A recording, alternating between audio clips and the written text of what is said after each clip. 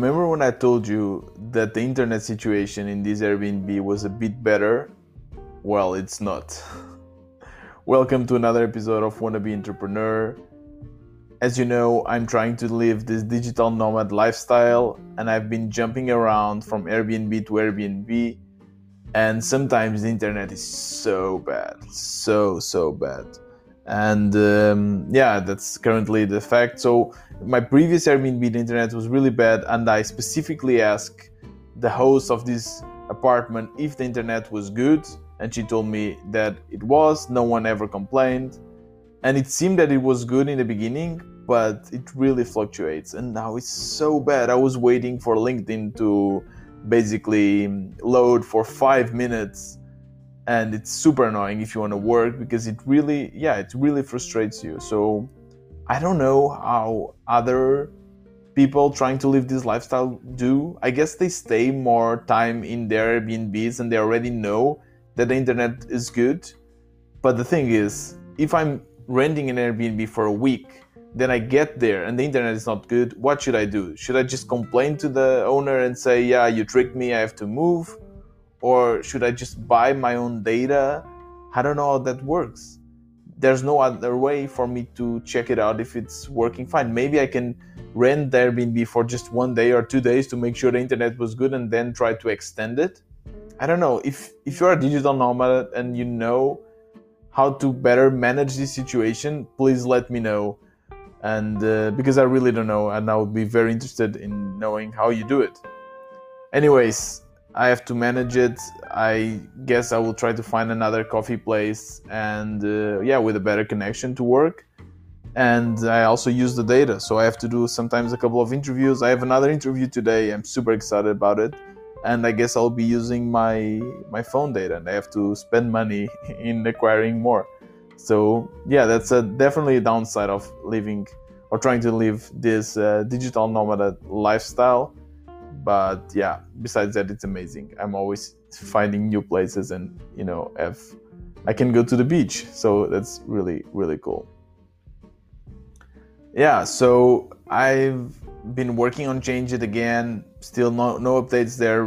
Working on the new release, and I've also been focusing more time in this podcast. It's something that I really enjoy doing, and I'm trying to kind of arrange better the idea. And I, for the first time, added this idea to my Trello board. I have like a flow of Trello boards where I organize the flow of my idea. I will speak about this in a different episode. But today I kind of thought about what problem is this podcast solving, and I think I kind of understand it now, because I just started doing this. It was very spontaneous, and now I kind of try to do a step back and understand it. And I think the problem that I'm trying to solve here is that there's not enough information about the really beginning of entrepreneurship. So these people that have a side project, and how do they bootstrap the side project to becoming a profitable business? So normally with all the podcasts that exist, you already know they're already in a certain more developed, more mature phase, right? So it's either someone that made it and it's, selling the company or fixing some problems, but they already have an investment and they already have a team, or already someone that failed. But even the people that failed, they failed after already having a team of 10 people and already made money, and they tell you they already have basically a business. But my questions are, how do I create a business? How do I take a project that I have? How do I get users? How do I get money? How do I organize the full process, right? And every time I tried to do this, I felt a lot of frustrations. I didn't know if my idea was good enough. How would I get users? How would I get money? Am I spamming too much? A lot of challenges, a lot of struggles, and eventually I would just quit. And I always thought I was alone in this situation. And I guess the reason was, and the problem that I'm fixing with this podcast, is that there's no information about this phase, this bootstrapping phase of a project, of project lifecycle. So yeah, I figured that by narrating my own journey, my thoughts, my challenges, and interviewing other entrepreneurs either in the same phase or that passed through the same phase, I can somehow fill in this gap in the market. So that's definitely the problem that I'm solving with this podcast, and now I kind of understand it better.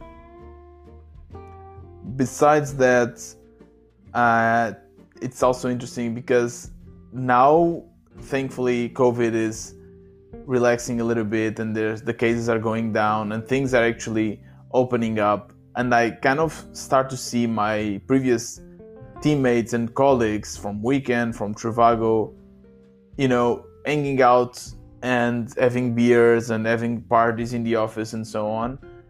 And I feel a little bit like I'm missing out, because I'm a very extrovert person and I really like hanging out and chatting with other people. It energizes me. And now this can be a very lonesome and very alone journey, right? Because until I get a team, it's basically me. And seeing my colleagues, hanging out and speaking with each other, having beers, it weakens me a little bit. I start questioning myself. Am I doing the right thing? Should I be just there with them and working as a team and not worrying about my business and my projects? And in the beginning, before with COVID, I guess everyone was in the same boat, and in some sense that was good for me, because no one was hanging out, no one was doing anything. But now I kind of see what I'm missing out, right? And those are the thoughts that come to my head. Sometimes I think that, will I manage? Am I just wasting time? Should I just be there and, hanging out and feel this team spirit?